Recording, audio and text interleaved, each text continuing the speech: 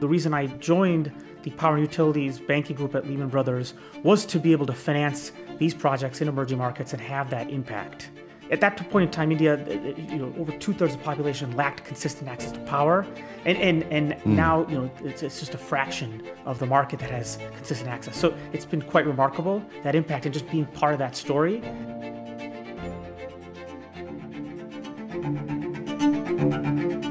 Welcome to The Pathfinders, the Modern Dealmaker series brought to you by Ansarada. Now here's your host, Dhani Jones.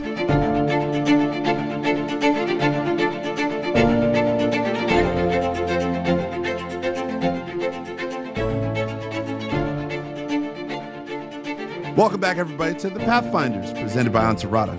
I'm your host, former NFL player, investor, and entrepreneur, Dhani Jones. Today, I'm speaking with entrepreneur and director, investment committee member, and philanthropy lead at the Green Bear Group, LLC, Vishnu Amble.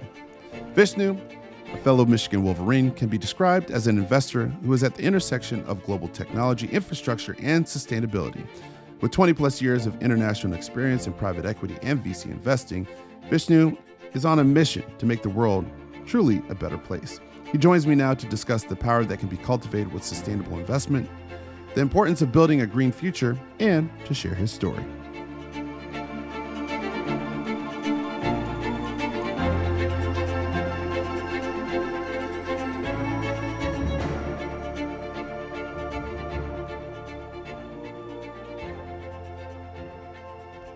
Welcome, Vishnu. How are you doing today? Thank you for having me here, Donnie, and looking forward to this session. Well, I know that I highlighted the most important content of our discussion today, and that has to do with the greatest university in the world, the University of Michigan. We are joined by, I don't know if it's 1 million, 500,000. I pretty much think that we run the world. What was your experience like attending the greatest university in the world?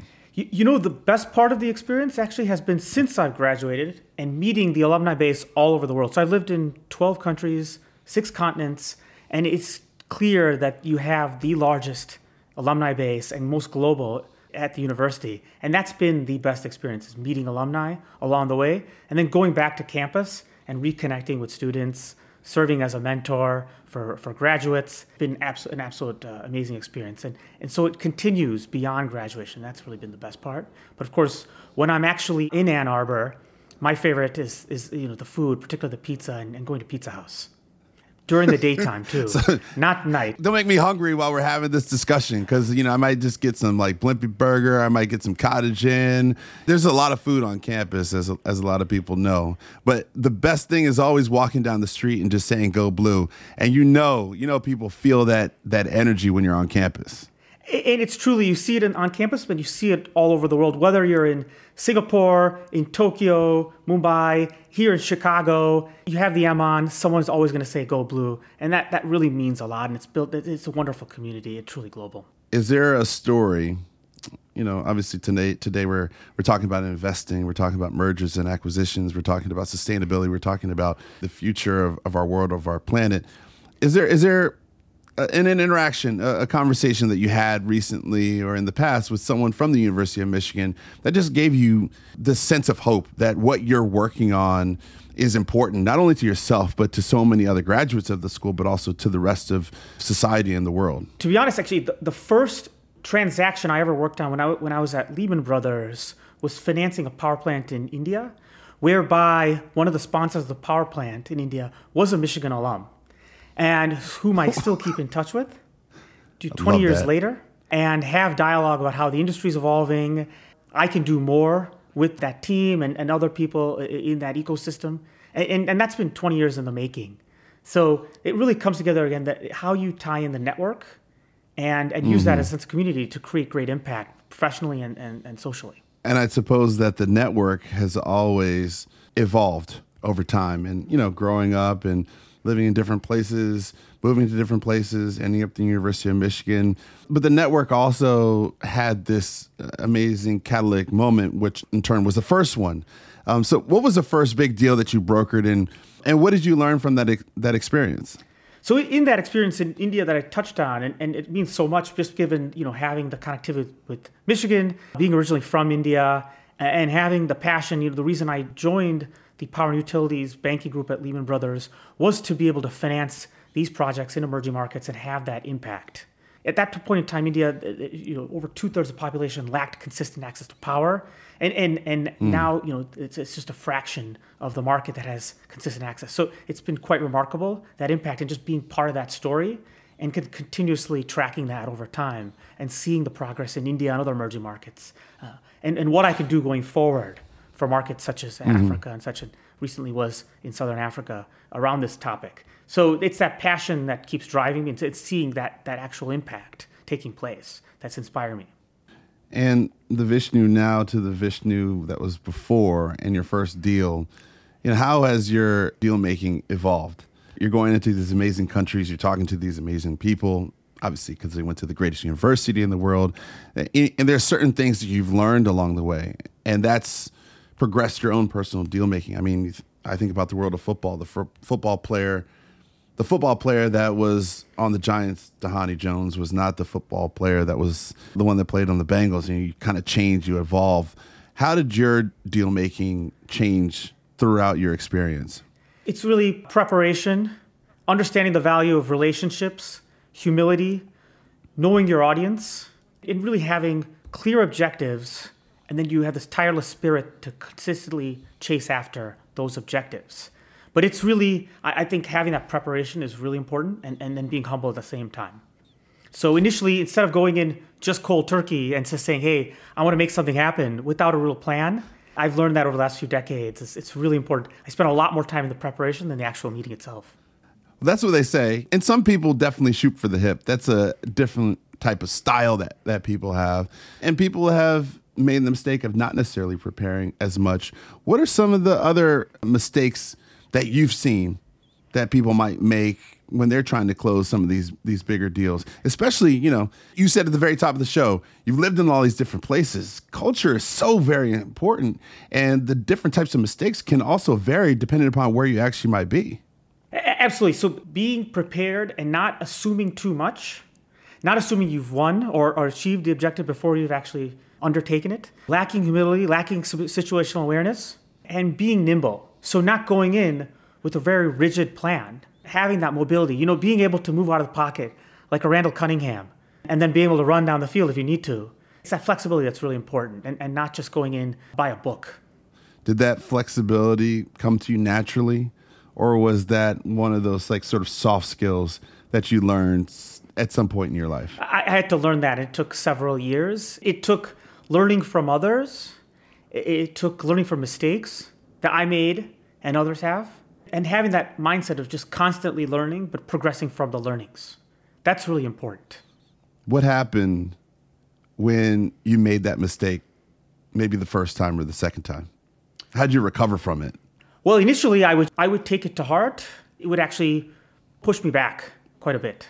And really then I had to keep testing myself to say, am I really learning from my mistakes?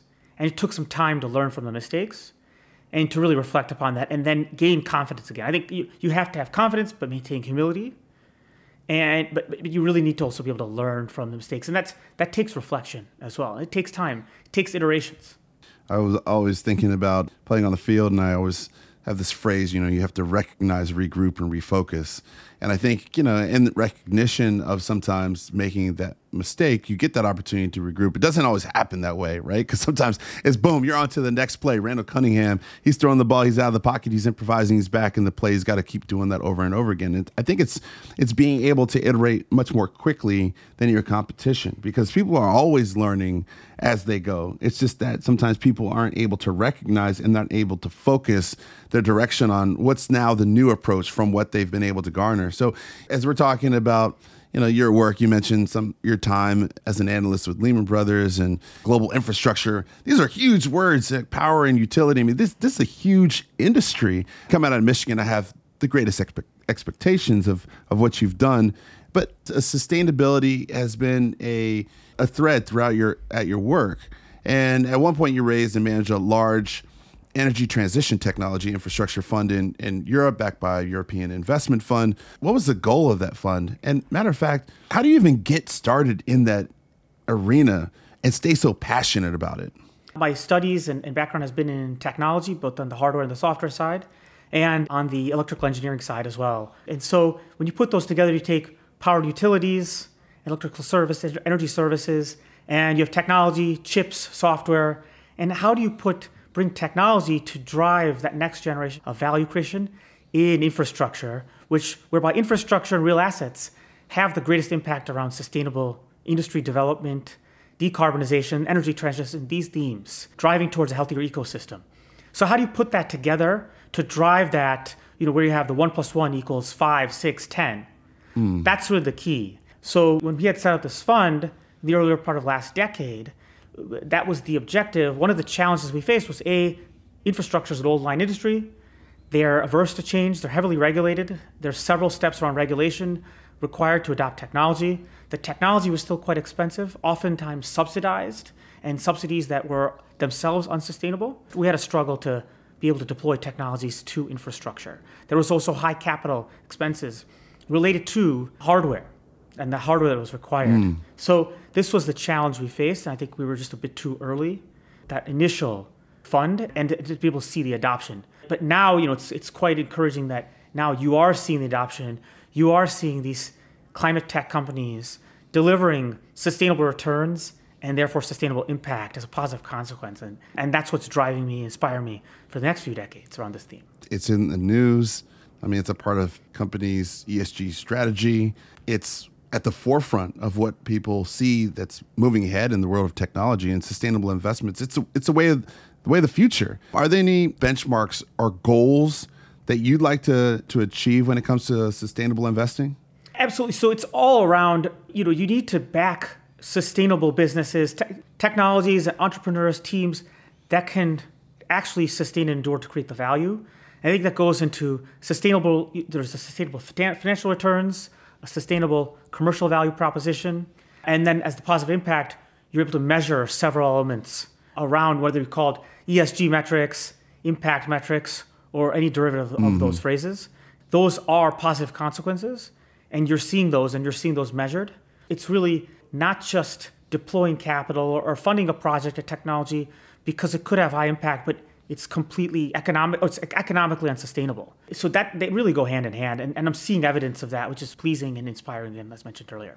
What are some less apparent differences between sustainable investing in regular investments that people may not be aware of? If you're the average investor, you may not see these nuances between the two. And what do you see as some of the promising up-and-coming sustainable investment opportunities that are currently out there? So in the overall theme of decarbonization and energy transition and just sustainable industry development, with technology and digitalization, you're seeing this, which is underpinning industry development.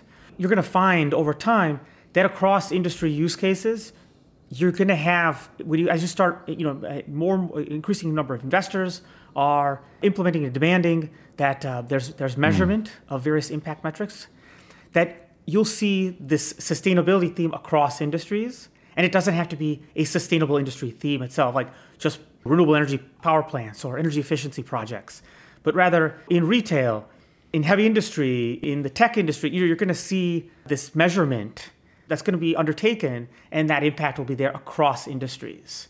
And that's what's really interesting over time, that it's going to really weave across industry verticals. And so when you think about the world of returns, right, or measurement, are you seeing that by virtue of not as many more things being recycled? Are you seeing the returns or some sort of measurement by less carbon impact? How do you kind of look at these different measurements of sustainable investing across multiple asset classes? And how are we going to sort of measure them as a whole and then also individually?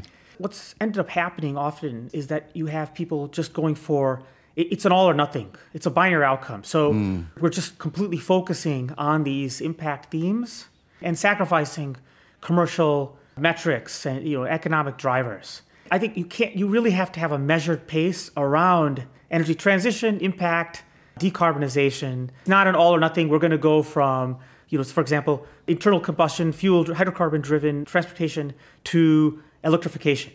There needs to be a measured transition, and the same thing is general impact. So backing businesses where then you're implementing metrics to reduce emissions, to track their supply chain, improve the transparency around their supply chains.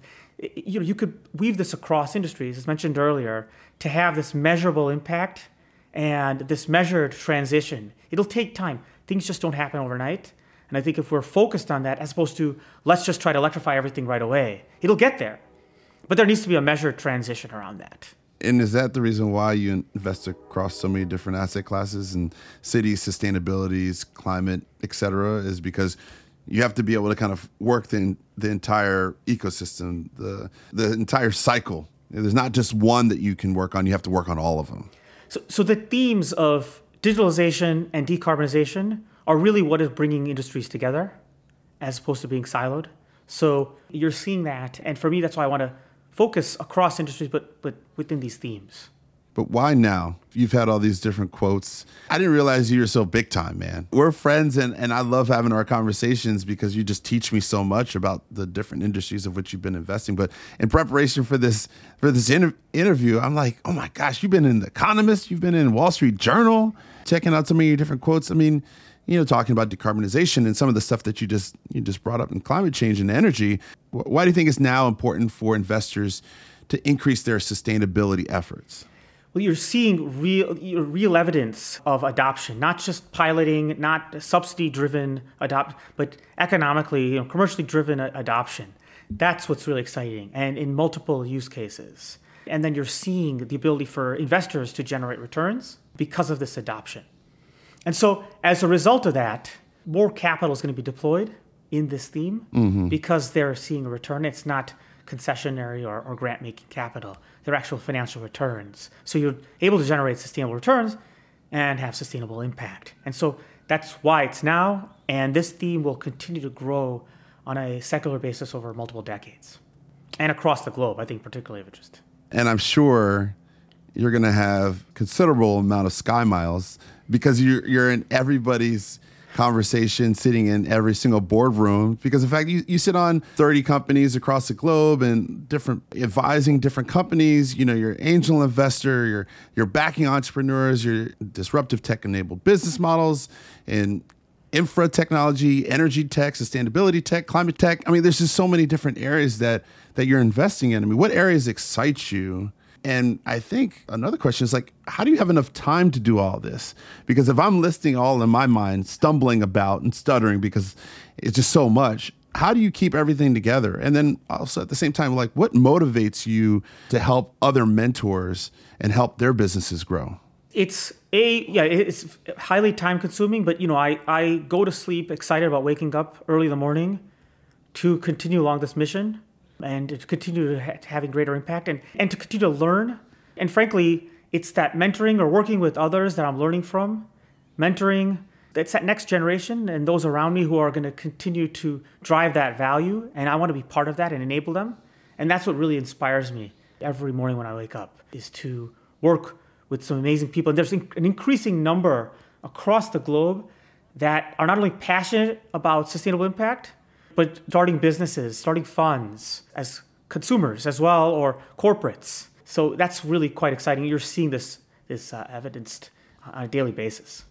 So who do you like working with more? Is it the entrepreneur that's just getting started, or the corporate that's a part of the bigger machine, if you will? The entrepreneur always is more exciting, but and having spent time at some of the largest energy companies in the world, there has to be a balance. And so how can I help entrepreneurs, management teams, employees, fund managers bridge the gap towards adoption with these large corporates and their supply chains?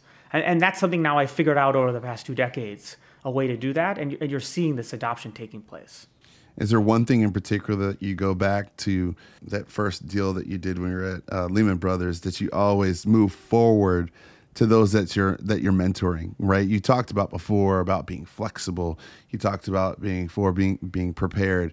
What are some of those tips and tricks, if you will, that you make sure that you impress upon those that you're spending a lot of time? I mean, you're board of director and observer on 30 companies. I can't even keep that straight, but there's got to be a lot of people and leaders that you're, as one might say, being able to provide that advice and feedback to. And what are some of those things that you pass along to them? It's all about surrounding yourself with like-minded people, similar passions, and I think it's about that ecosystem you surround yourself with. I don't believe in success as an individual. It's really those you're around, and you're inspiring them, you're learning from them, and vice versa. So I think that's something from my first experience. We had it's a tremendous team and set of colleagues at Lehman Brothers. We tended to work with entrepreneurs and teams that with similar mindsets to foster these outstanding outcomes. What's your greatest success? So my role is enabling successful outcomes at companies, teams, fund managers across the spectrum. But what am I doing to enable them to be better? And we all win as a result of that. And I found being more behind the scenes and finding synergies between different groups that I work with creates greater outcomes as opposed to trying to focus on one objective on my own. I found it's just better being an enabler, and there are better outcomes than that. But as you look back across your career and the different places that you travel to and the people that you spend time, there has to be that one success that you say was like, wow. I mean, it also could be not only a moment that you kind of looked at and said, wow, but also could have been a moment where you said, this was a pivotal time in my life and also the industry where I was able to make the most amount of change. What was that great success? What was that specific moment? For me, I think I had a tremendous 4 years in Saudi Arabia at Saudi Aramco during a transformational time of the country I have all the love in the world for. And I learned a lot, made some tremendous contacts and relationships over that period of time. Being able to build global investment teams to drive these themes of digitalization, decentralization, decarbonization. And during COVID, I think that was quite remarkable. And as and aligned with the mission of Saudi Arabia to become really a global leader across these themes and as that market really opened up. So I think for me, my contributions, particularly special, being able to contribute to that growth and development. Would you say, you mentioned Saudi Arabia being at the edge of doing some great things around sustainability, that there are others that can match in terms of where they are in sustainability? Or how would you measure, from your global perspective, the competitive race to reach a certain level of sustainability? So especially during where there's a market cycle, a correction, or just there are geopolitical challenges, you see the enthusiasm towards sustainability, sustainable development tends to wane, both from the private sector, public sector, capital markets, et cetera. One of the challenges is you have different priorities, different measurements and standards, and how, what is success? That's also, net zero has a myriad of definitions. And so, how to get everyone on the same plane, I think when you think about that across the globe, that standardization needs to take place in the next decade. And I really do see that taking place. But right now, and particularly now, given the market challenges and the geopolitical headwinds, you're going to see just different definitions for sustainability and these various objectives. With Saudi Arabia and the hydrocarbon price where it's at, they have the budget to really take long-term decisions. And that is that's generally a recipe for driving these initiatives forward and really collaborating with the private sector. So it's really a public-private sector partnership that's required. So what does the next 5 to 10 years look like for the future of sustainability and infrastructure across the globe? I mean, a little bit of the same, these headwinds that are approaching in the next couple of years, right? How does it look different? What's 5 to 10 years? And I think what's going to be your role in that overall success and change with the challenges that are ahead? So I see increased capital investment. There's further demonstration of financial returns, sustainable financial returns and impact. You have this continued adoption globally that's taking place. Costs are coming down. You're having continued investment in innovation, highly disruptive innovation, whether that be nuclear fusion to next generation disruptive battery technologies. So you're going to see that because there's evidence of adoption and success to inspire further capital investment as a result. So that's one element. I see then what I'm really excited about how software takes a role in all this. So software will enable the scaling of sustainable industry development, energy transition, decarbonization, industry digitalization, and decentralization. Software will drive that. Software, you're seeing more and more players investing in software companies that drive sustainable industry development. They're not just investors or corporates that are focused on some of these industries, these infrastructure-related industries. You're seeing more generalist players investing because they're seeing returns and they're seeing the ability for software to be adopted across industry verticals. That's been quite exciting as well, and I'm seeing that on a continued basis. So you're going to see a lot of mainstream investors play in, and not just because there's a mandate they have from their limited partners, but because they're seeing sustainable financial returns and, of course, sustainable impact. So where will Green Bear Group LLC be in this entire ecosystem? Because with headwinds comes challenge, but also comes opportunity. Who are going to be the ones that sort of rally around you, and what will be sort of like the rallying cry to those that might be the naysayers? There are an increasing number of fund managers that are focused on financial investments in the theme, and finding those who are truly committed and see you can be a successful fund manager and investor and drive this impact. And so rallying around those types of groups. And the same way, the great entrepreneurs, that they understand this has to be sustainable impact is really driven by economics and commercial adoption. And you're seeing more of those, as opposed to some sort of greenwashing or meeting some sort of short-term corporate target or fundraising target, that you can generate these long-term returns. And so being with those who are focused on that long-term objective and seeing those two work hand in hand. I think that there is a litany of those that went to the greatest university. So everybody's going to be like, oh, this entire conversation was about Michigan. It is correct. Everything is about the University of Michigan. Who are going to be some of the graduates that you've already reached out to, that you've already been affiliated with at the University of Michigan, that are going to jump on board? You already got me always rooting for and rallying for you. But who are some of the other ones that you've seen from the greatest university that are going to be a part of your overall journey? It's a countless number. To be honest, I've spent a lot of time in building network of reaching out and connecting on that basis, and then working with clubs from those in London to Singapore to Hong Kong to Mumbai and Delhi and across the United States. And that's really been a foundation of my career development, as well as personal development, is that alumni base, and always looking for more. And frankly, I've also ended up working with great alumni from Michigan State overseas because, we connect. There's the Big Ten heritage, there's the state of Michigan. Remarkably, I found several I backed alumni from Michigan State. Though notably, I've rarely seen any alumni from Ohio State outside the state of Ohio, and certainly overseas. So, I think I'm still looking for that Buckeye, any Buckeye that's outside the state of Ohio.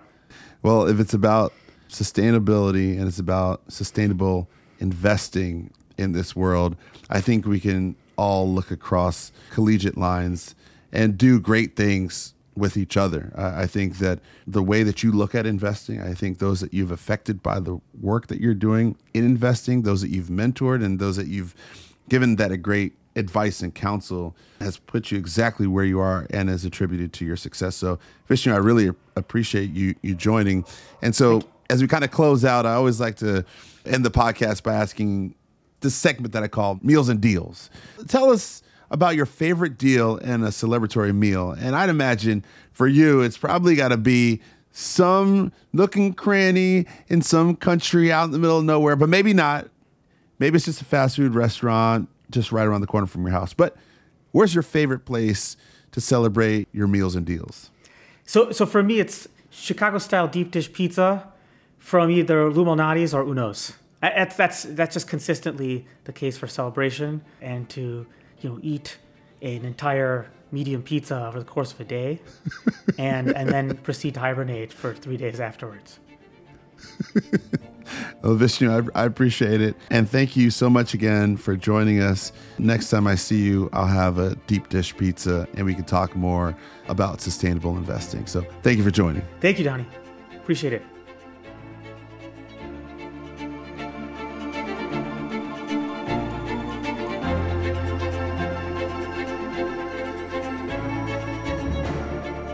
A big thank you again to Vishnu Amble for being with us today. His passion for sustainability is truly inspiring, and I can't wait to see what he does next. If you're enjoying The Pathfinders, please make sure to leave a review so more people can find the show. Until next time, I'm Dhani Jones, and this has been The Pathfinders, presented by Ansarada.